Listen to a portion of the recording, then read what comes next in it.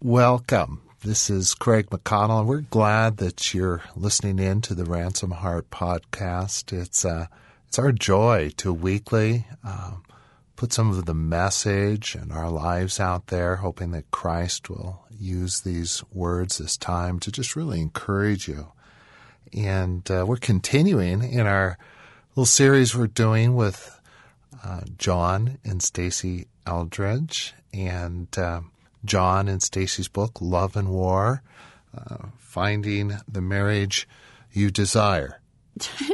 Dream of. Starts with a D. And this is our second time together. We're just continuing the conversation on marriage. Love and war. Say more about that. We live in a love story set in the midst of war. And the more that we can believe it, grasp it, absorb it, hold on to it, use it, it sheds so much light on so many things, including our marriage. Our marriage is a love story. Christianity is a love story.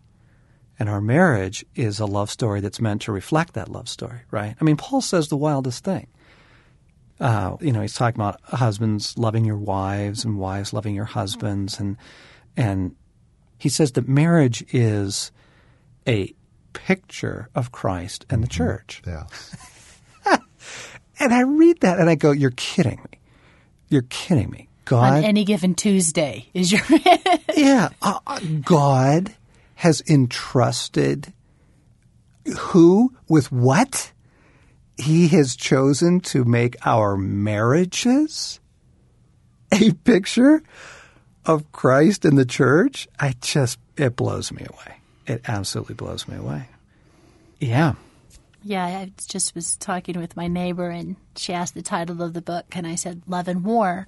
And she just laughed because, well, that describes marriage there, doesn't it? Yes, we are. It is set in the midst of a fierce battle, and sometimes our marriage can feel like a fierce battle. Oh, yeah. Sometimes it is a fierce battle, so... Yeah, it's war in two senses. I mean, it certainly can feel like war between two people, but it's meant to be – we're meant to be back to back in this larger story. And so – as we were describing last time, we need a vision for our marriage. We need a recovery of desire, and we need a recovery of a vision for our marriage. Because I think the overall effect of life is numbing. I think that's what life essentially does to people. To me, it's numbing. You're busy and you're tired. There's so many different things to grab your attention, your energy, your concern, your prayers. So many things that grab your sword and what you're willing to fight for, and the overall effect, I think, is a kind of numbness where we lose track of the things that matter most.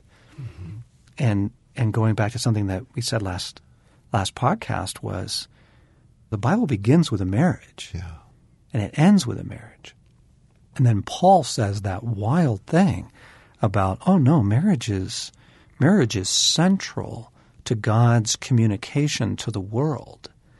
And you go, holy cow, really? My marriage is part of a larger story? My marriage has an epic role? I think that would be a paradigm shift. Yeah, I don't think many marriages feel epic or part of something large. And that's, of course, the effect of living in this world, and that's, of course, the effect of diminished desire and hopes and expectations and the hardness. But it is. Whether you feel like it or not, your marriage is part of this larger story. And in so many other places we've described this, so I won't belabor it now, but you look at the Bible is a love story. God pursuing the hearts of his people. It is a sacred romance. That's the story of Christianity. And that alone would blow most people's minds if they knew that was true, But you read the Old Testament into the New. I mean, it is a passionate lover pursuing the heart of his people. And yes, all the arguments they get into, and the distance and the separation and then the richness and the goodness and the revival and all of that, we're part of that. And in our hearts is a desire to be part of that, to be part of an epic love story. That's the love part. And then the war part, the Bible is also set in the context of a world at war, this romance. It's set in the midst of fierce battle. And you can take that and go, oh my goodness, I think I can begin to understand my marriage so much more now, So having a vision for your marriage, say more about that, getting it. What's that about? Well, I love what John said and about how much marriage matters to God, how central it is to the heart of God, what a priority he makes it. And it's just great as a wife and as a husband to regain a vision for the incredible honor of what it means to be married. I mean, truly, who else is closer to your spouse than you? And when you are married, you're being entrusted with that person's heart. You know them like nobody else. And yeah, that can be where the frustration comes in. You know how they don't put the seat down or throw their socks, or she never puts the dish, whatever. The little things that drive us crazy. But we also are privy to the secret things that their heart beats after, the beauty of their soul. And it's really holy ground. And then we also get to be the person that really has the greatest impact on them than any other living person. Yes, God has the greatest impact, but as far as a human being, that would be the one that you're married to. That person has the biggest impact on you. And you have the opportunity to make the biggest impact on them. And I think that we can forget that in the dailiness that we're given to each other to help one another to become all that we are meant to be in Christ. And that's amazing. Yeah, we were joking about how I think most people, you kind of ask them, if your marriage could be what you really want it to be, it would be sort of like an unending vacation. Yeah. Right? It'd be a beautiful you and a beautiful me and a beautiful place forever. Yeah. Right? Because that sounds good. For many of us, those are the best moments of our marriage. You get a breath, you get away, get a couple weeks, I'm thinking, yeah.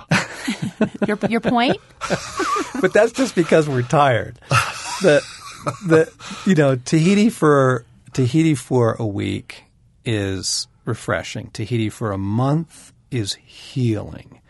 Tahiti for year upon year without any change, we would absolutely be climbing the walls of our little hut.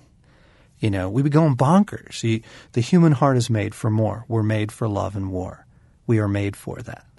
And if we can't find the love, then we go find something to satisfy that, whether it's, an addiction or an affair or a fantasy life, right? And if we can't find the war, the real war, well, then we just start one with each other to satisfy the itch, right? The human heart is made for love and war. It is. And Christianity gives us that context and says, oh, you are, and your marriage is in this very central role in the story that God is telling.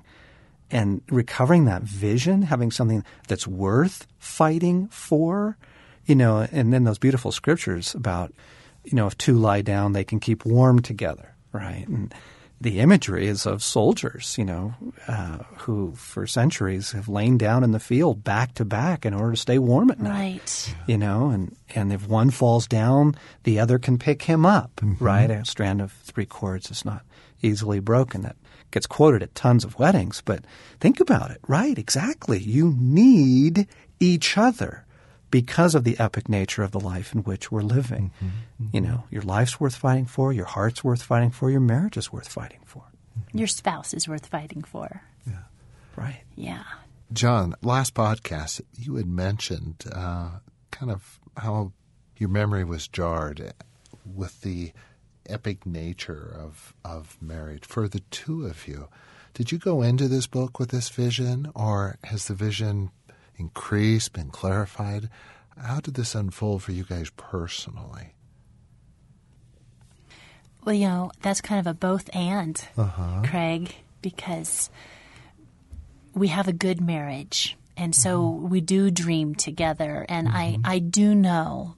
I didn't know it for a really long time, but I do know it now that I'm given to John for a purpose, just as he's given to me. He needs me, and I need him for the kingdom of God to advance. And the way it's meant to advance, then our marriage is necessary to be healthy and vital. And so we had that, but just like everybody else, it slips away between making lunches and doing laundry and folding socks and paying bills, Right.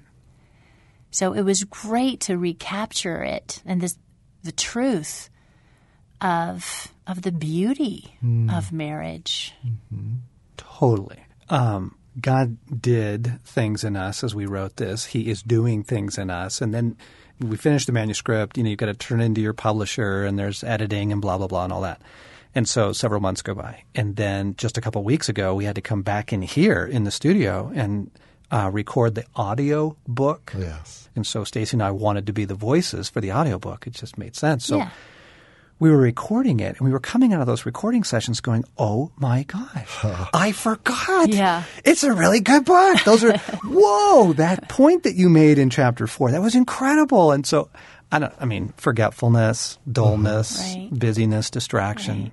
And it was good to read it, but it's a deeply personal book because what do we have to offer really one another but our own stories and what we've learned, where God has walked us. And so we take some risks here in being vulnerable and hope that where God has taken us, where we've walked, is going to really help some people. That's our prayer. Oh, risks. Yeah. Yikes de mundo. I mean, yes, it's a very vulnerable book. And so far, the overall effect on us and on the close friends that we shared it with has been really, really good. John, Stacy, the importance of a vision for your marriage. Someone's listening and goes, yeah, I want that, but I don't have that. How do we get a vision, a beautiful, glorious vision for our marriage? What do we do? Where do we start? I think we start the way we start anything else in our life, and that's we ask God. I mean, this isn't about rallying, enthusiasm, pumping ourselves up. We all know how long that lasts, but to ask God, whoa, Lord, I mean, even just the category, love and war, my marriage is part of something epic. Really? Open my eyes. Show us what we're fighting for here. Show us why it matters. Show us the weight of this, Lord. Yeah, open the eyes of my heart. That's such a good prayer because He wants to answer that. In Colossians, praying for wisdom and revelation, praying for understanding, praying to know His will. He will come. And you stay with it. Stay asking Him, recovering desire, risking wanting again, and laying that before God. And I think part of the answer is it's on your heart. We believe that deeply, and we've said it in everything we've ever written. Ecclesiastes 3:11, He has set eternity in the hearts of man, that God puts in our hearts the desires for the kind of world and kingdom and life He intended us to live. And so through both a recovery of desire and through asking God, whoa, really? I mean, the first book of the Bible, the last book of the Bible, marriage is central. I never saw that. Show me, Lord. Give me a more exalted, a more true vision of marriage. Show me. And then we'll unpack this some more in the next couple of podcasts. So, Lord, yes, come, speak. Yes. Bring back to us the true and deepest desires of our heart for marriage, for love. Give us a vision, your vision, what you intended us to enjoy and to be, to have and to give in marriage. Amen. In Jesus' name. Amen. Well, the book Love and War will be released December 15th, and between now and then, we're going to enjoy this ongoing conversation with John and Stacy about their lives, their marriage, and this message And always, we end by saying for more, come to ransomedheart.com. We've got a new website up with a great new look to it, a lot of new features, including a whole section on love and war and resources for your marriage.